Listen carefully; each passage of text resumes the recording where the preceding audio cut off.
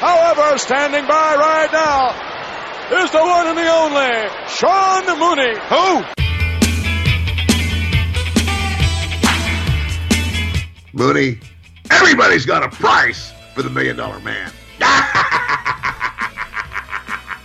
After you threw him off through the announce table, Taker climbs back down, he gets in the ring, and he goes, see if he's breathing. Right before I called 911, I thought she'd fallen asleep. Kind of shook her a little bit to wake her up, and she did not respond. And I'll go to my grave, testifying or whatever, swearing that Davey was not on drugs. If he was on drugs, the way Brett says, how great does that make Davey? Are you laughing, Sean? I get off the track here all the time. Did you just laugh, Sean? If they would do a movie about your life, who would you want to play your part? Well, George Clooney, of course. Who else could it be? Attention, Sean Mooney, you scum, you slime, you maggot. If there's no further questions, you're dismissed. Carry on, maggot. Hello, everybody, and welcome once again to Primetime with Sean Mooney. I hope you had a great week and that you also enjoyed the latest episode of PTSM with Dave Meltzer. And, man, it amazes me the kind of reaction Dave triggers out there in the professional wrestling universe, good and bad. I mean, the dude generates some heat. But I really, really enjoyed the conversation with Dave, especially when he talks about the time during the 80s and the 90s when the WWF was just taken off. And I remember vividly people, wondering, who is it that's talking to that guy? Who's talking to Meltzer? Who is it? And they wanted to know who it was, and they had their suspicions. But really, I enjoyed it. I love what he was talking about. As I mentioned, the mole, and it turns out that it was Vince. I mean, Vince was the one who sanctioned all this. He hooked him up with Ed Cohn.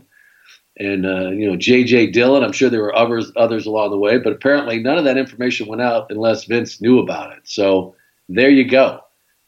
Really, that was fun. And I would have Dave back anytime. I want to thank him for coming on. And he's still at it after all these decades and still involved in the MMA world. But anyway, Dave, thank you for being a part of PTSM. And once again, folks, we have a great episode coming your way this week. I love to have people on that you really don't know that much about. Maybe you've never even heard of them. That is the case this week. But I know there's a few of you out there who do know who he is because he was a big part of the early days in the creation and the expansion of the WWF and Titan Television as we knew it back then. And boy, does he have some great stories to tell. Nelson Sweglar was the first production coordinator for Vince McMahon. He had fancier titles after that. They came later for Nelson, but he was the one who helped put the WWF on the air back in the 80s and 90s, and also helped put together those big mega productions that we have become so accustomed to from the WWE. Let's get to our conversation with Nelson Sweglar. Ding, ding, ding. Folks, I have often mentioned working with the World Wrestling Federation, of course, the WWE as we know it today. There was a lot of people behind the scenes that made this all happen when it all took off. But you'd be surprised, it was not that many people. It was a very small unit. We were pretty much a family back in those days. And my guest today was a member of that family, Nelson Sweglar. Nelson, welcome. How are you? I'm pretty well up here in Connecticut, where it's chilly, chilly winter afternoon. Yeah, you're still there. But, you've been there the whole time, right? Never moved? Absolutely. No, the rest of the family is up here with our old younger daughter and her children, and the idea of moving away from this area for my wife and not being nearby the grandkids, that's not going to happen. So, yes, we're still in Stamford, Connecticut. You bet. Okay, so, folks, let me give you a little background on Nelson. He's been involved in production for years and years, but I know people are going to be very interested to learn how in the world you first met up with Vince McMahon and began working for the family.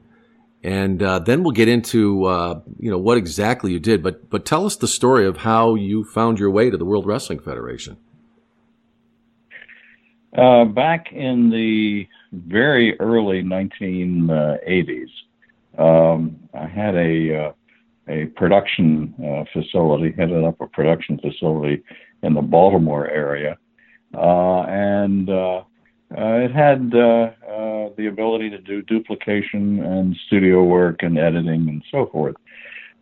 We brought Vince and the WWF in as a client back in about 1980-81, and we produced and distributed all of the product, the syndicated product for the company for a number of years. In those days, the distribution of the weekly programs was much smaller, and it basically consisted of what we call bicycling, shipping tapes from TV station to TV station to TV station, etc. And all of the duplication and studio work was done in Baltimore. After a while, a year or so of that, Vince saw the need for creating a facility of his own up here in Connecticut, and asked me if I would be willing to leave the Baltimore operation and move ultimately the family and the rest of us up to Stamford, Connecticut. And it was a good deal, and decided to do that. And after a while, we built a facility up in Stamford, which Sean knows very well, having worked there for a number of years. And at that point, we moved out of the Baltimore region for good. Yeah. So before we get into that, Nelson, before we talk about that big move to Stamford, because we know that the Titan facility in Hamilton Avenue, which it's still there. It's changed quite a bit. But tell me a little bit more, because I don't even know, how that Baltimore connection happened. Because I know Kevin Dunn came from that area, and his father was also involved in production. And, so what exactly, once Vince started this going, and I've talked about it on my podcast about, his idea about the syndication. You talked about bicycling, which was actually where you would get the tapes. They tape these shows, and then they would syndicate them. They would send them to these TV stations, FedEx or whatever they could do to get them there. And so what was the beginnings of all of that? I mean, what did the programming actually look like? Was everything done at the arenas that they did there? Did they always shoot in the same place? What did it look like then in the early beginnings? In the early beginnings for Vince, which really was in the early 1980s, because prior to Vince was Vince Sr., his dad, who had headed up the company. And it wasn't until his dad passed away that Vince stepped in and basically shepherded the direction of the programming. In those days, there basically, as far as television recording, it took place at two locations up in Pennsylvania. And all of the syndicated product came out of two relatively small towns that were in southern Pennsylvania for quite a few years. Those programs were duplicated and, as I said a little while ago, sent out to about 25 stations, basically from Chicago eastward. and that was the syndicated product at that time. It was not national in basis, and Lord knows it wasn't international in basis. It was strictly about 25 stations, more or less on the East Coast. And in those days, as you know, various promotions basically oversaw their own territories with a hands-off strategy that the folks who were located, say, in Chicago, didn't come into the East Coast territory, which initially would have been Vince's dad and ultimately Vince. Yeah. And it was live and let live Yeah. for a long, long time. And and as before, like Vince basically went and trampled the territories and and expanded all across the country. But what did production look like at your facility before they made the move? I mean, would they bring wrestlers in? Did they do the green screen stuff back then? What did production look like besides what we know of even then of them shooting these matches? Again, the matches came out of two towns in southern Pennsylvania, but the promotional materials and so forth would have been studio oriented. Yeah. Initially, even the studio work was being done up in southern Pennsylvania, really, in Allentown area, and then, as I said, we brought Vince and the company in as a client to the production facility in Baltimore, and that was helped out by a fellow by the name of Dennis Dunn, who had been overseeing the production for a number of years when it was still small, of 20-some markets, something of that sort. And Dennis's son, Kevin Dunn, who's still with the company. Yeah, does he do something for them still? I've heard the name. Yeah. But it's funny Kevin though, Nelson. It's funny you mentioned. On. Yeah, but you mentioned Kevin, and when he was brought in, what did he do? I mean, did he come in after you had already started with the WWF, or when did Kevin arrive? Or Kevin was there. He was a student, college student, when his father was connected with the company, and when they did the actual matches and so forth up in southern Pennsylvania, Allentown and Hamburg were the two markets that they used. That Kevin would go up, help production, maybe run a camera or what have you, help his dad. It was very much a small family kind of operation back in those days. And because one of the fellows who worked on the production was as director, also had a position at a public broadcasting station in the Allentown area, that certain functions, certain production and so forth were actually being created there. This is again before we brought in WWF into the Baltimore area at our facility. Yeah. So it was very small at that time. It's really interesting too, and I think you mentioned the individual who was a director. I think you're talking about Kerwin Silfies, right? Kerwin Silfies. Yeah, and folks, still with the company. Yeah, that's what I wanted to say is that it really did have humble beginnings in a sense of the people that worked there. They had like these key people, Kevin, who had been there for a couple of years. I got there in '88, so the facility had already been built. But it's amazing that after all these years, and how many years we're talking here, and Kerwin is still a director and has done, God, probably at this point, thousands of broadcasts.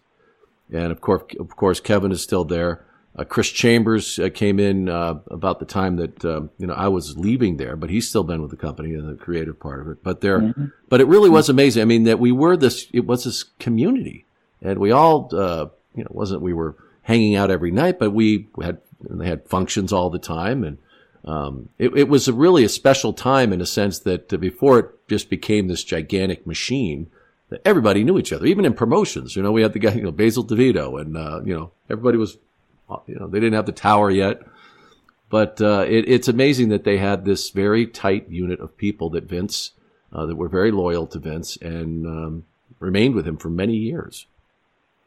I don't think there were probably the entire management team at the point that I relocated and accepted Vince's invitation to come up and join the company.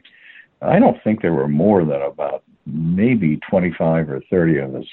And that included folks in the warehouse area who were working on merchandise and so forth. It was very small. Yeah, it's incredible. But they did a lot in Baltimore. I remember hearing the stories. But I guess the company started growing leaps and bounds after WrestleMania 1. Did you? I assume that you were a part of putting that together as well. So before we really get to when the things took off, I mean, when did you see it, and what was your job at the time? I began the television division. There wasn't a television division, and there were just two of us, myself and an assistant. Gail Buchanan, who is, I think, still with the company. I'm not 100% sure. But it was just Gail and myself that began television and actually had oversight of the product, being sure that the syndicated products got out to the stations and the promotional materials and so forth.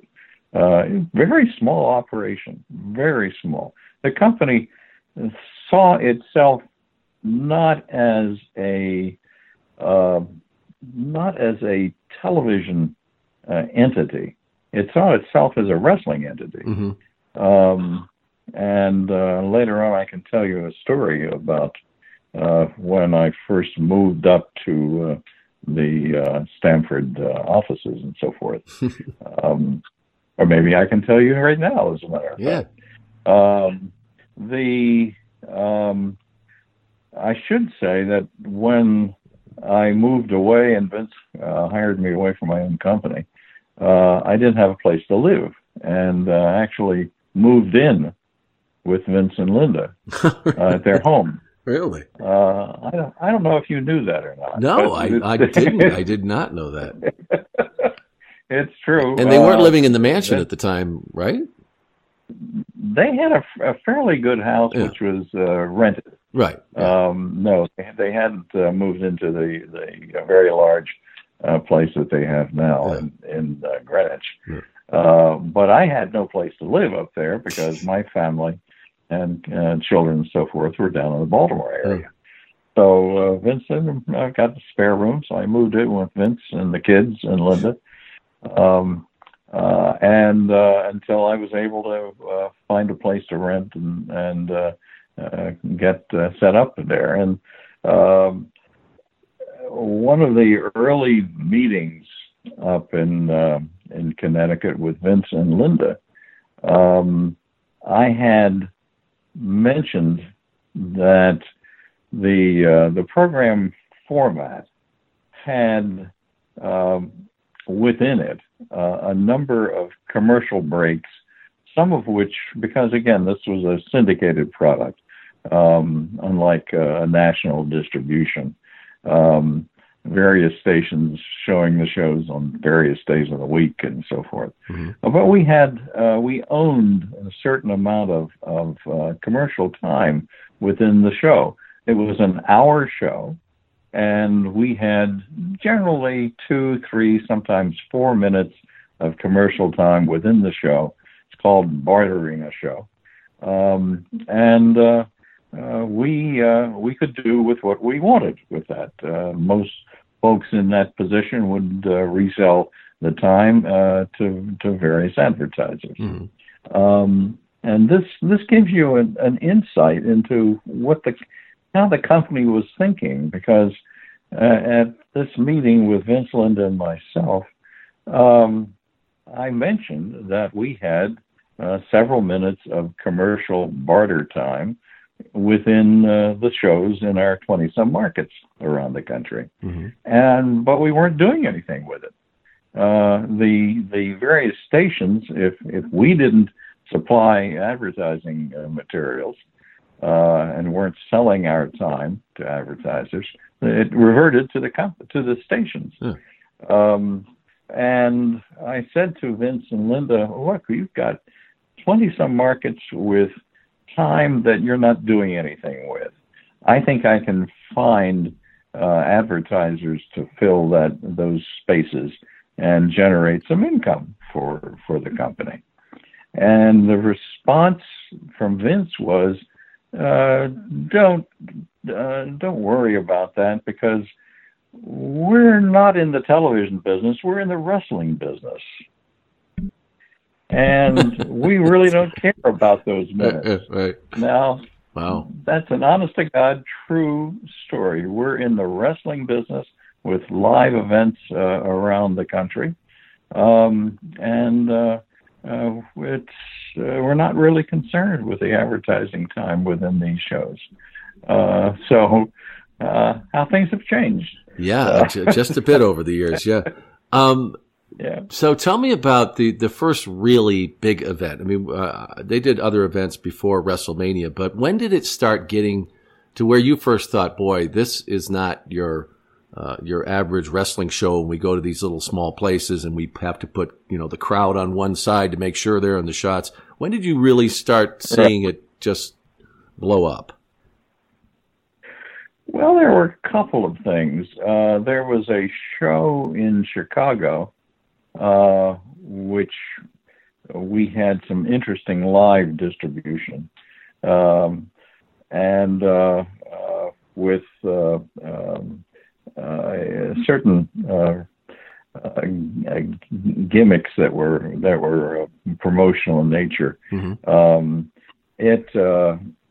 It had some sort of pay-per-view characteristics, if my memory is correct, mm-hmm. But fairly small. But it was followed up soon thereafter with WrestleMania 1 mm-hmm.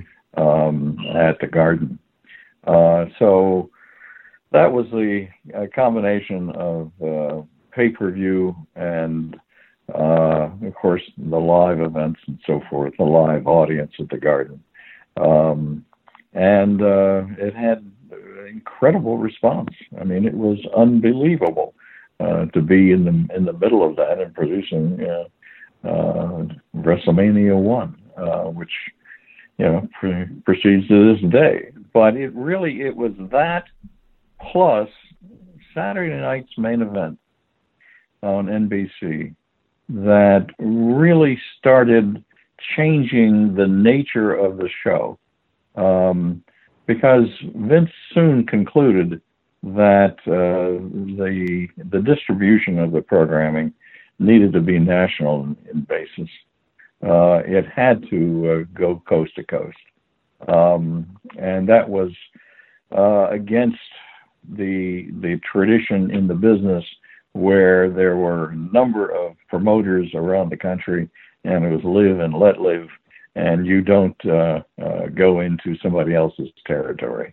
And the folks at Houston left the folks in Milwaukee, and the folks in Chicago and New York all do their thing within their territories. And by the time we had gotten into the WrestleMania 1 era, the nature of the beast had started to change.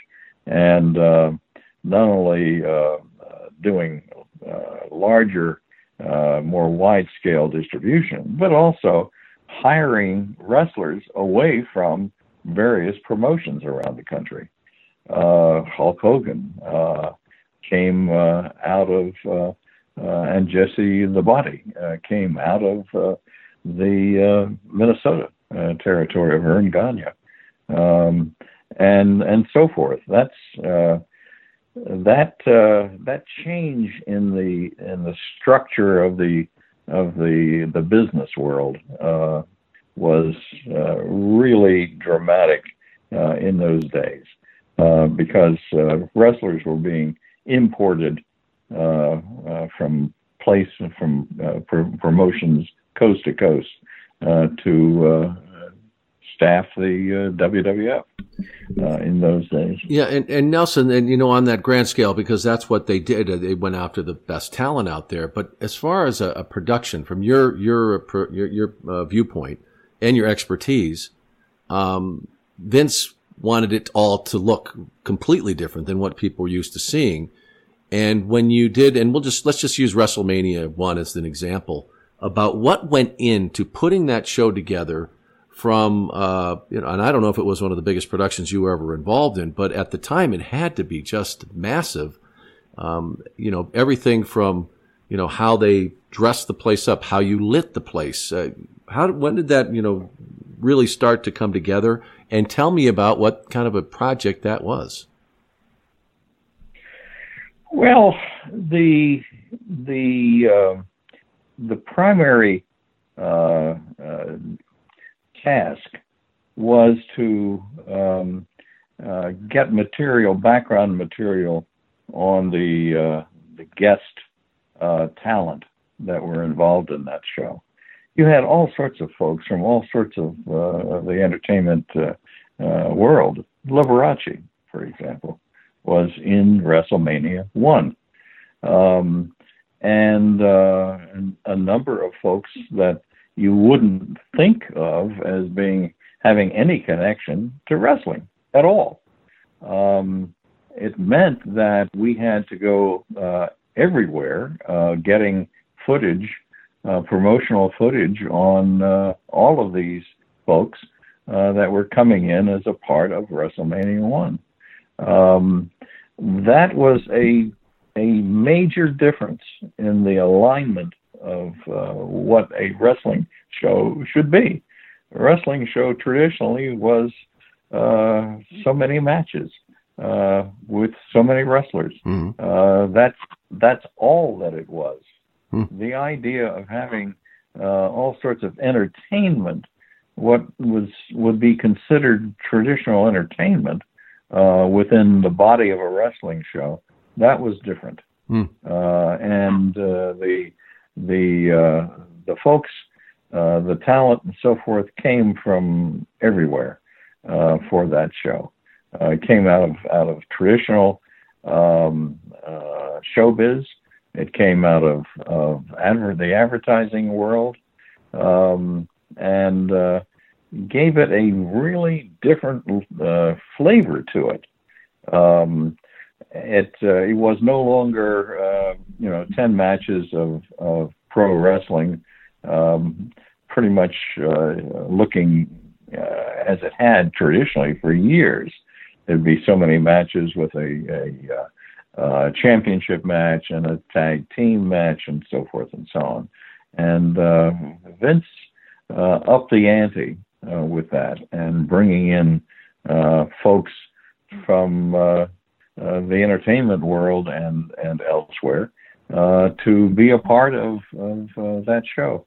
Do you remember particularly, Nelson, do you remember particularly during that time, I mean, when you were getting the Madison Square Garden ready, how did you guys, come up with ideas on how you were going to make that place look? And did they bring in lighting? No, it really didn't. Huh? The garden for WrestleMania 1 was traditionally lit and traditionally staged and so forth. What went on within the ring was what was new. Uh-huh. But really, the look of the place was very traditional. I mean, if I had didn't know what was going to happen in WrestleMania 1. If you just walked in to take your seat, it looked like a regular wrestling event that had been going on for years and years. But it was, as far as the first WrestleMania, it was the actual talent, the personnel and so forth who were involved in that really made a difference.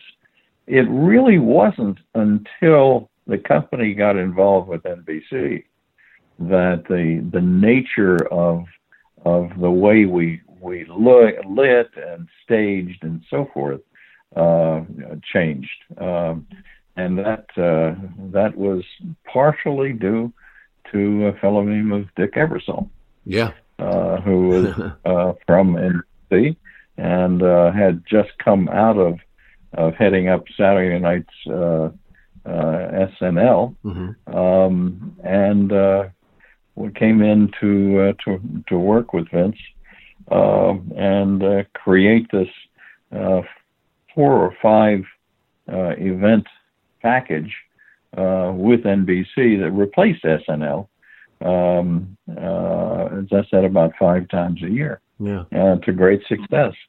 And that changed the flavor of the showbiz look of it even more, away from what traditional wrestling had been.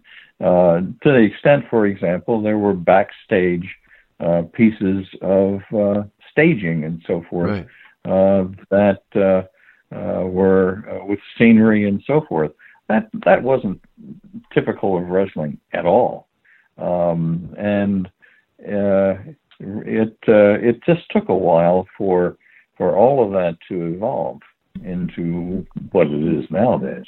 Yeah, and I remember, and even if you watch a few of those events during that period of time, within a couple of years, not even, but how the production team came together. And I've looked at a few of them, and if you watch them back to back, Nelson, you can see a major difference to where, when they had the first couple of those pay-per-view events, the arena was very dark looking. The center of the focus was on, the ring. They didn't really light the audience, which was something that became a big part of what the WWF product looked like. And also just the team that was, on those cameras. And of course, Kerwin directing and Kevin, involved as well. And just seeing the difference. It took a while for them to become a team like that because they were, they had all these cameras. They missed things at the beginning. Someone would be blocking. They had to realize, the guys are up on the apron or what. But, how did that evolve? Did you remember the beginnings of that and how it came together? Well, keep in mind, in the early days, it was when we were still shooting up in southern Pennsylvania, in Allentown, and Hamburg and the like. It was a very small production. I mean, it was about 3 or 4 cameras at most. There was little or no pre-produced material, feature pieces. There were interviews staged with folks that were in that event or were coming to a particular town, and those interviews were mainly done by Vince. He was on camera next to the ring with what's called a single camera shot of standing there talking to one wrestler or another. It was that simple in those days. The idea of big production values and elaborate scenery and staging and so forth, that came much, much later. And my personal belief is it came more quickly because of Saturday Night's Main Event. The kind of production values and so forth that came out of that show, of producing a show for a major national network, NBC, the needs were really different than what had traditionally been the look or the flavor of the shows. and the pay-per-views, the WrestleManias and the other pay-per-views that evolved, moved the look of the show more and more to a more and more elaborate and produced quality to it. It's not just a number of wrestling matches for the evening, and that's that. It became much more involved and also much more expensive. They spent a lot of money. That also evolved with in parallel with the fact that the company moved away from traditional TV stations in various markets to moving to cable television, where it is mainly today, although they have an internet life. But the main product, Raw, is still on USA Net, a national cable company. So the whole nature of the business has changed from a syndicated product of taking videotape shows and transporting them from market to market to market to doing live programming on a national basis. And when you do that, when you make that change, the whole concept of what the show should look like and so forth, and it changed, I think, mainly to what could be done. If you take a look at Raw, for example, on Monday nights on USA Net, that show is fairly straightforward by modern standards. There are not a lot of pre-produced materials and so forth that you saw in the 1980s.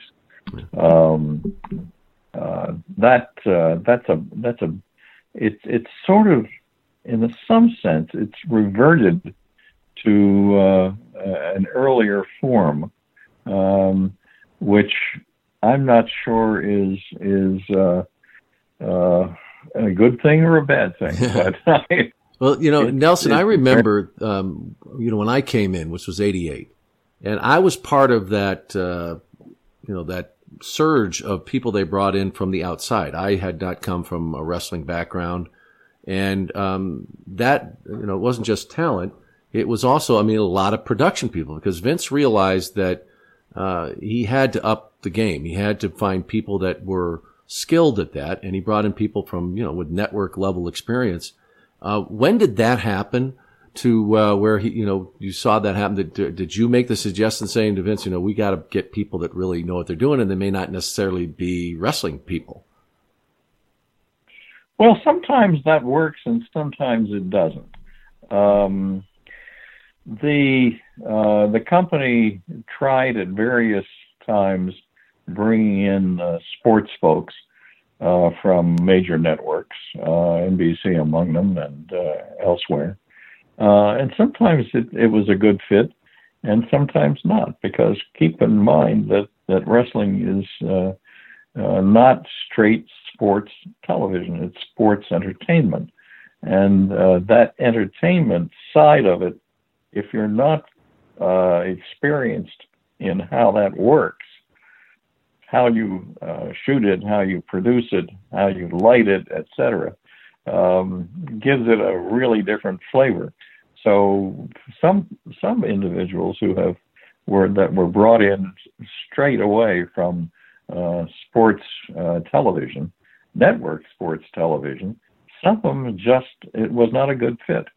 Yeah, well, I think one example right there would be John Filippelli, who, he's done all these things in network sports television, and it just didn't work with the World Wrestling Federation, or the WWE, I should say.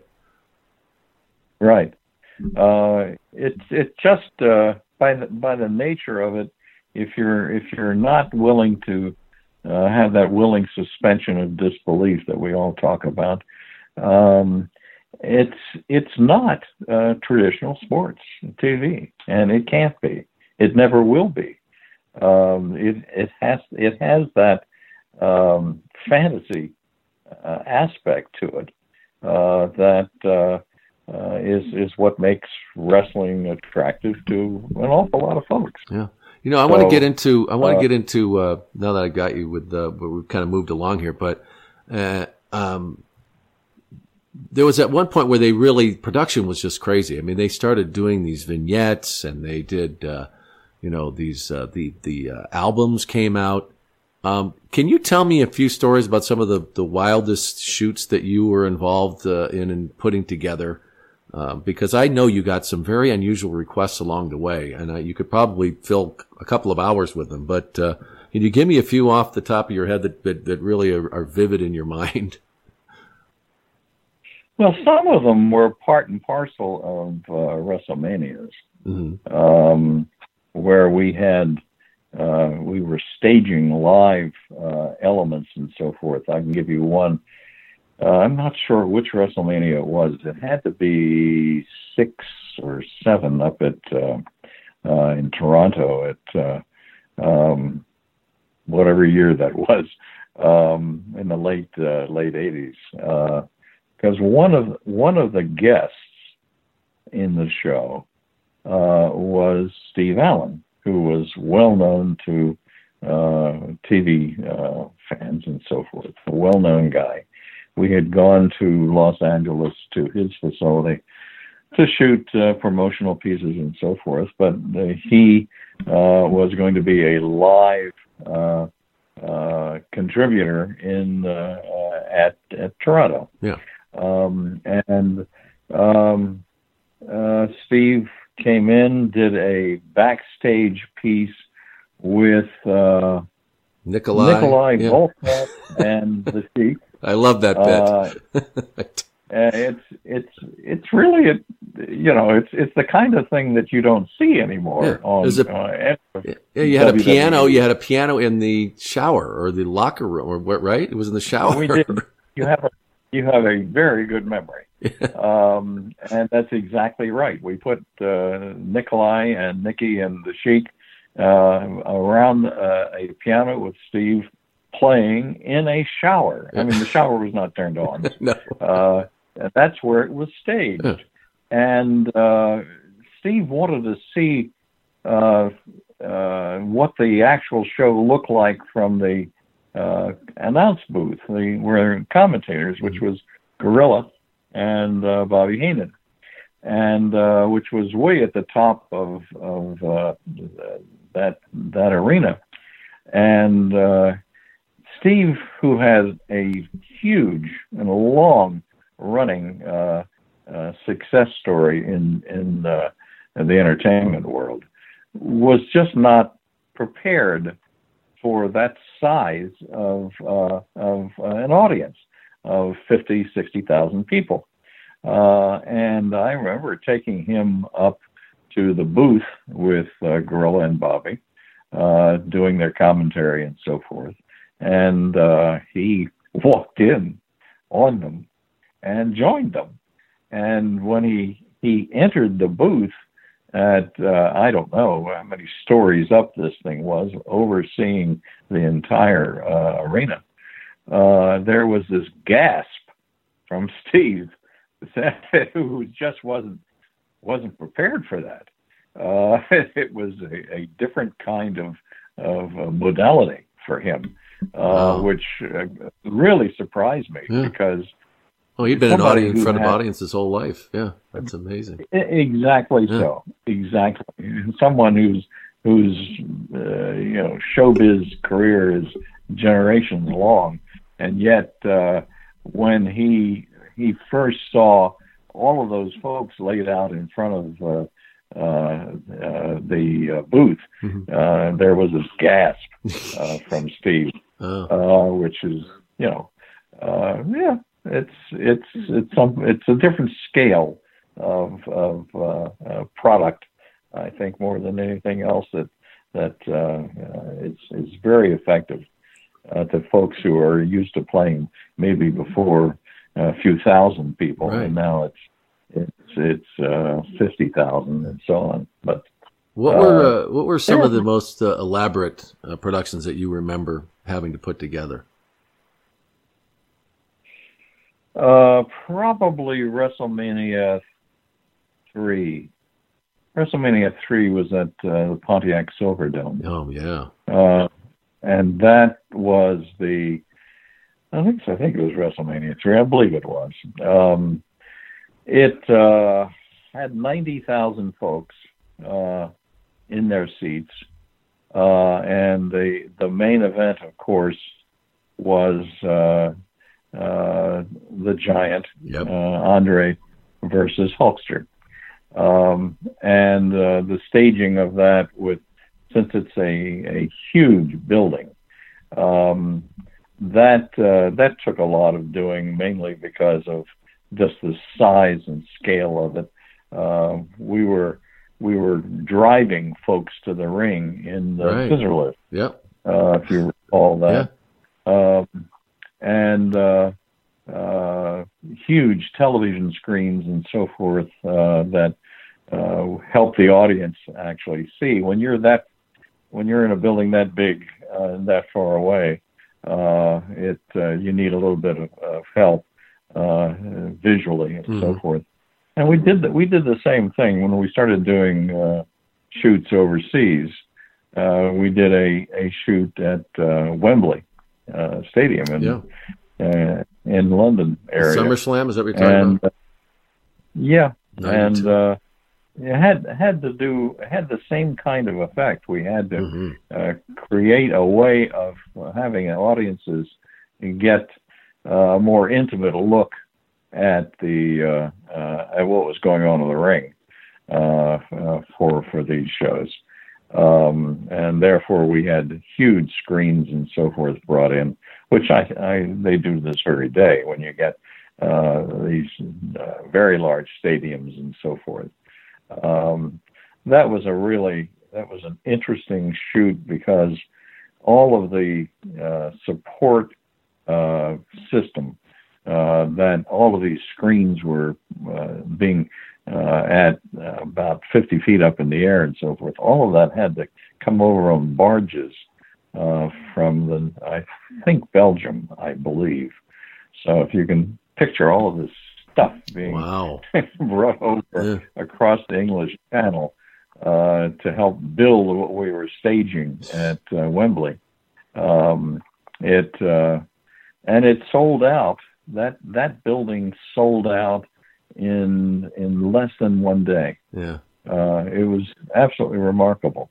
But that's the nature of something that's that hot and that successful at that point in time. It's a wonderful thing. Now, can you recall any ill-advised or productions that just didn't work, that were just probably sounded good when they were putting it together, but then when it actually happened, it was a disaster? Yeah, the one that I remember most was one of the Saturday night's main events. Gene Okerlund was doing an interview with one of the boys, and I've forgotten which one. And it was pre-taped, pre-produced before it actually needed to go on air. And there was in the piece of scenery that we were using for Gene's interview area, there was something hanging behind him, and in the actual shoot, it fell down on camera. Yes. Again, we remember it well. It was not. It was not live. Yeah, thank goodness. However, we got the scenic folks back in, and they did repair and so forth. And Gene and the wrestler did their interview, and it was fine and so forth. What wasn't fine, however, was the technician who was in the videotape area of the big production trucks had saved the first take where things fell apart, thinking that, well, at the Christmas party, we'll have this really fun footage and Gene Okerlund losing it a bit and not being careful with his language on air. And I won't go any further than that. Well, it's the famous F-it. It's the famous F-it when it fell down. Yes. So I'll take it from, and you can take it from there. Any event, the technician in the truck decided to save the footage rather than what we call burning it, just for safety's sake. And needless to say, when it came time in that part of the show to play back that particular interview with the wrestler, he got the one where the scenery fell apart. And that's when it went out and the bad language on air. I happen to be the commentators for that show were Vince and Jesse DeBod. Yeah. And I happened to be standing next to them at that moment, and they're watching Gene with language that shouldn't have gone out over the air. And I was thinking to myself, I wonder how our commentators are going to cover that. And it was Jesse who really came up with some language and so forth, some comments to cover the momentary problem. So I remember it thanks well. To Jeff. Yeah. And that's the thing, that the way it went out, though, is that people didn't realize that we taped those. So they thought that he had done that live. and it was not revealed too much later. I think the policy changed after that about saving outtakes. Oh, yes. Yeah. So any experienced operator in videotape knows that if you've got a take that is troubling, I'll put it that way, you burn it. You just get rid of it. Yeah. Otherwise, somebody is going to queue up the wrong tape, and you'll get that effect of some language going out over air that ought not to. Yeah. So, any others that come to mind that you recall of these elaborate? Because we did some elaborate productions. One that didn't happen, I remember very clearly because we were up in Toronto for that same, I think it was WrestleMania, I believe it was, because we had a fair amount of business pre-taped and so forth and so on.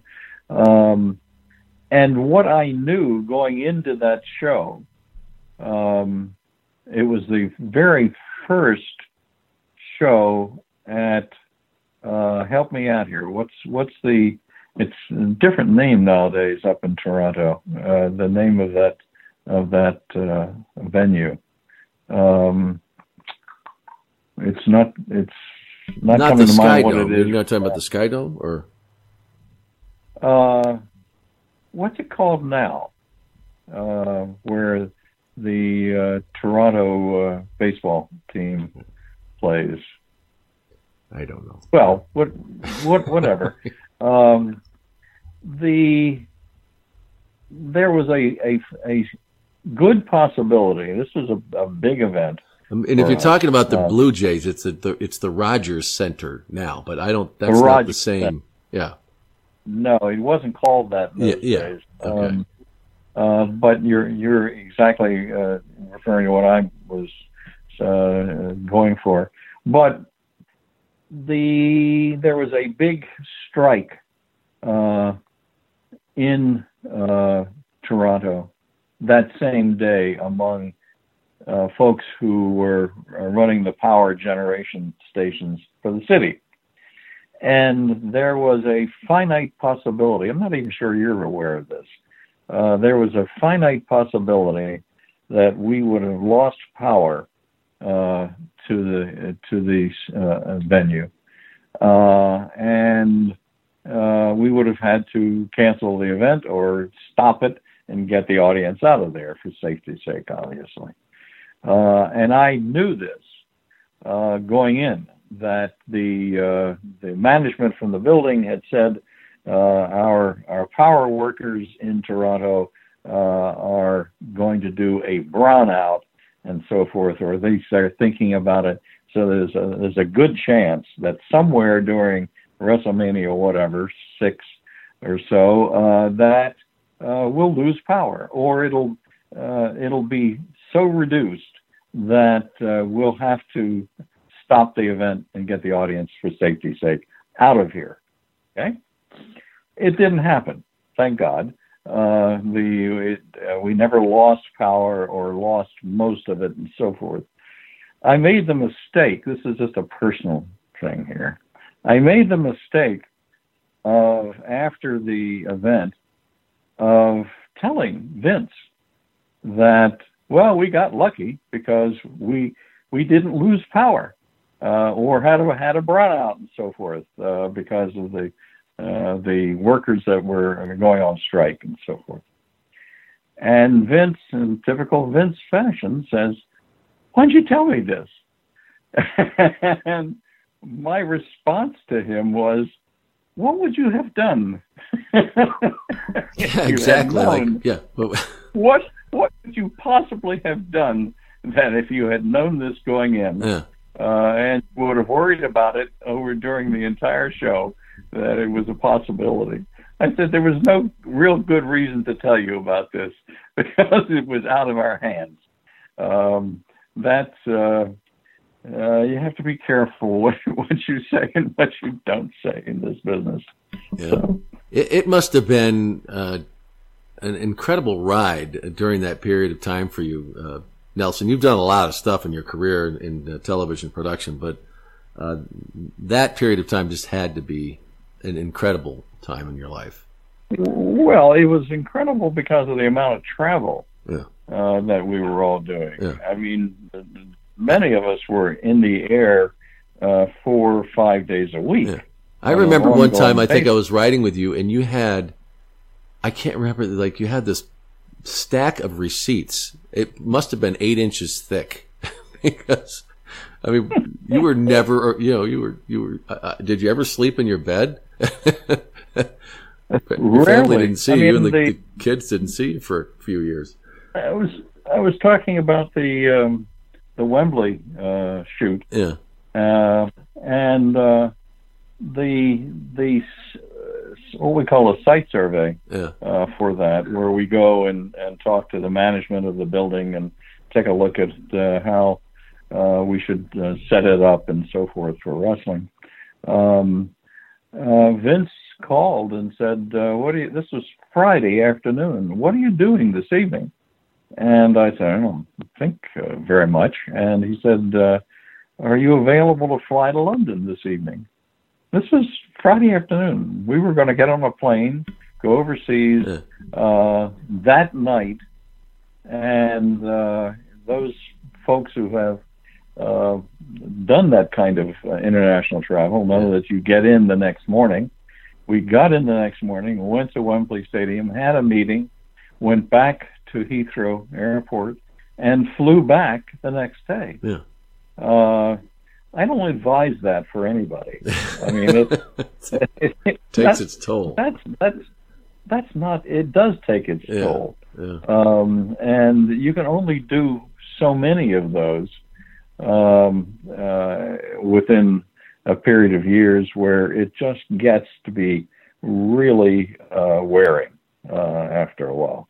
I don't miss that. I mean, the wrestling operation, MLW, Major League Wrestling, that I'm connected with now, there's travel, but not at that extent, where you're on the go constantly. I mean, you know this. I mean, you've lived it as well. Yeah. It's amazing.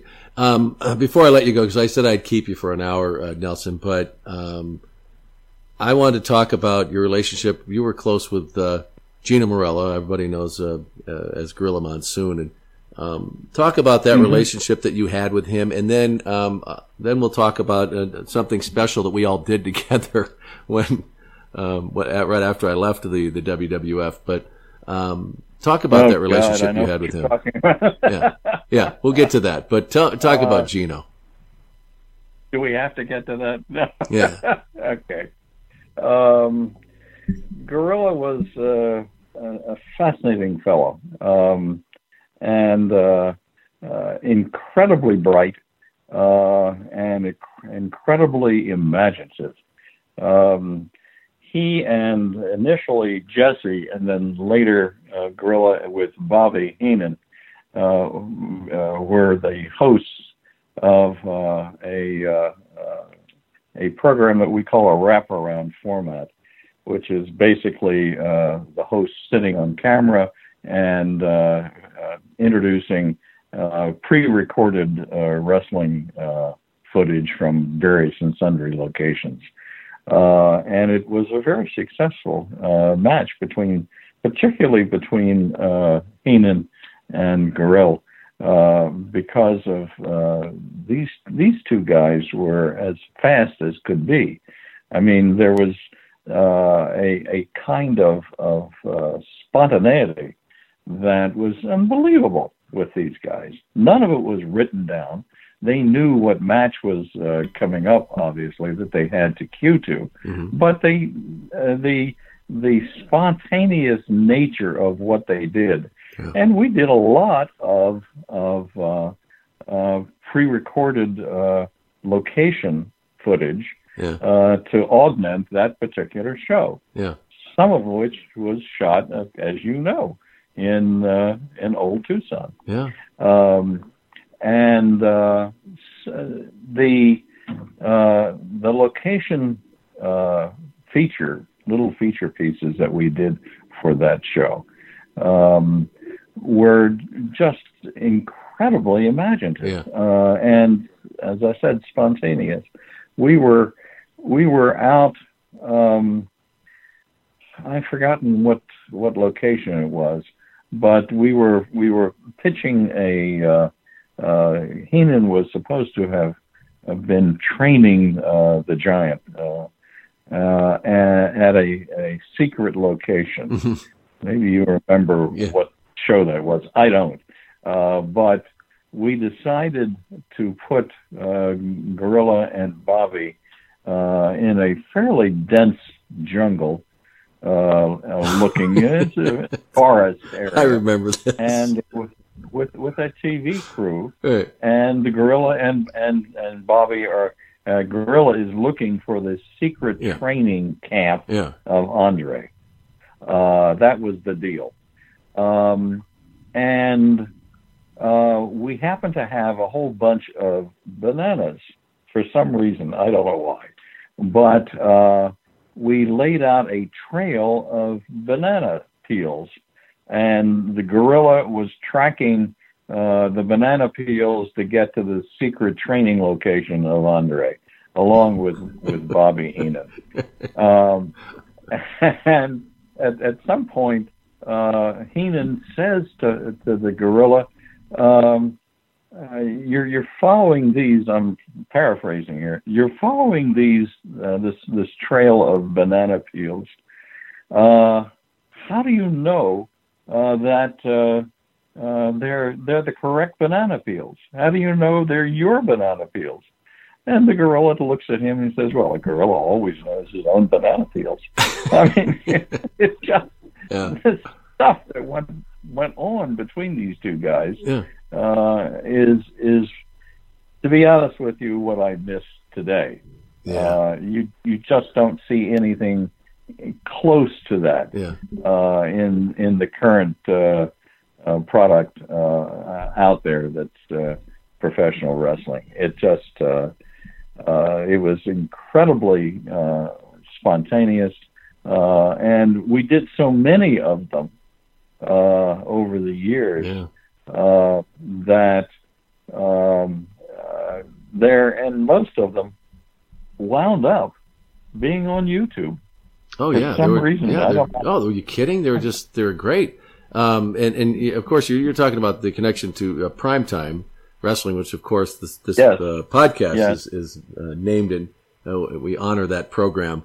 But you're right. Like Bobby and Gorilla, they were a natural comedy team. I mean, like Laurel and Hardy or Abbott and Costello. I mean, they just worked together, And I love those. I love the stuff they did in the studio, which was always great. Bobby on the phone and doing all his bits. But when you would take them on location, and some of those bits that they did, like Old Tucson, which is out here in Arizona, and the one, where you guys went all out.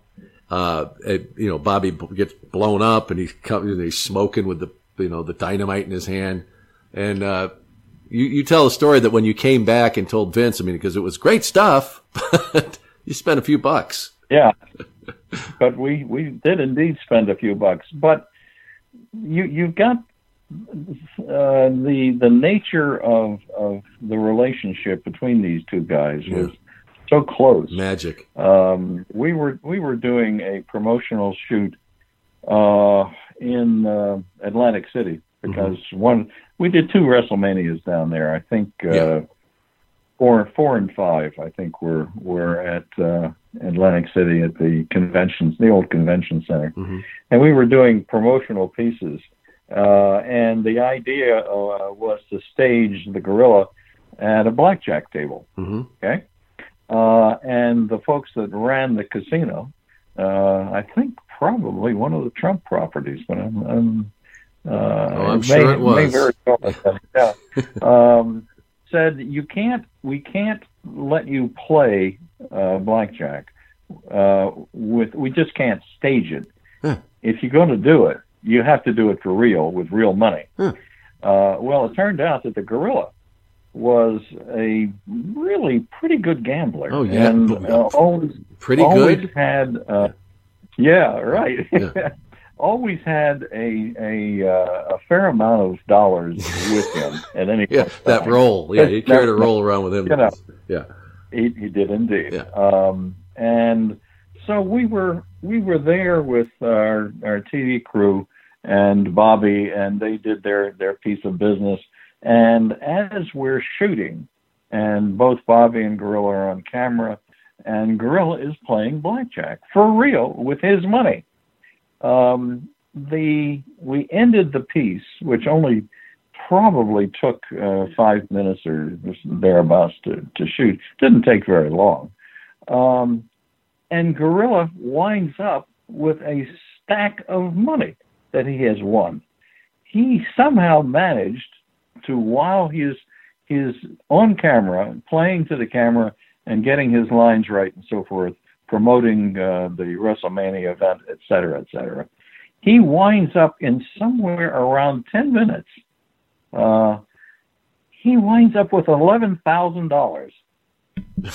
True story. I'm I remember about that. 11,000. And I looked at him. I said, Bob, I was overseeing this shoot. Don't you think you should share a little bit? Spread the wealth a little? Of this 11,000? Yeah. And he said, are you out of your you out of your mind? Oh, God.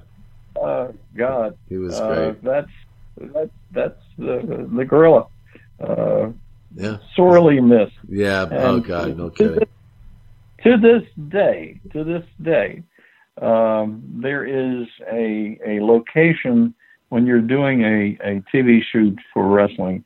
There's a position, that backstage control position, that's called the Gorilla position. Yeah, in honor of Gorilla Monsoon. Well, Nelson, really, it has been really fun talking with you, and I'm glad we caught up after all these years. I got a chance to thank you for that opportunity, and we had a good time working together. And I'm telling you, I was always just fascinated because no matter how insane it was, the request that they gave you, or they wanted you to do this or get us this, we need 4 ostriches, or what, you were always the same. Like, okay, we'll see what we can do, and you did it, and you were just, it was fun. That whole period of time, but I was always amazed by it. I just how does he do this? How does he pull this stuff off? And you did. Every time.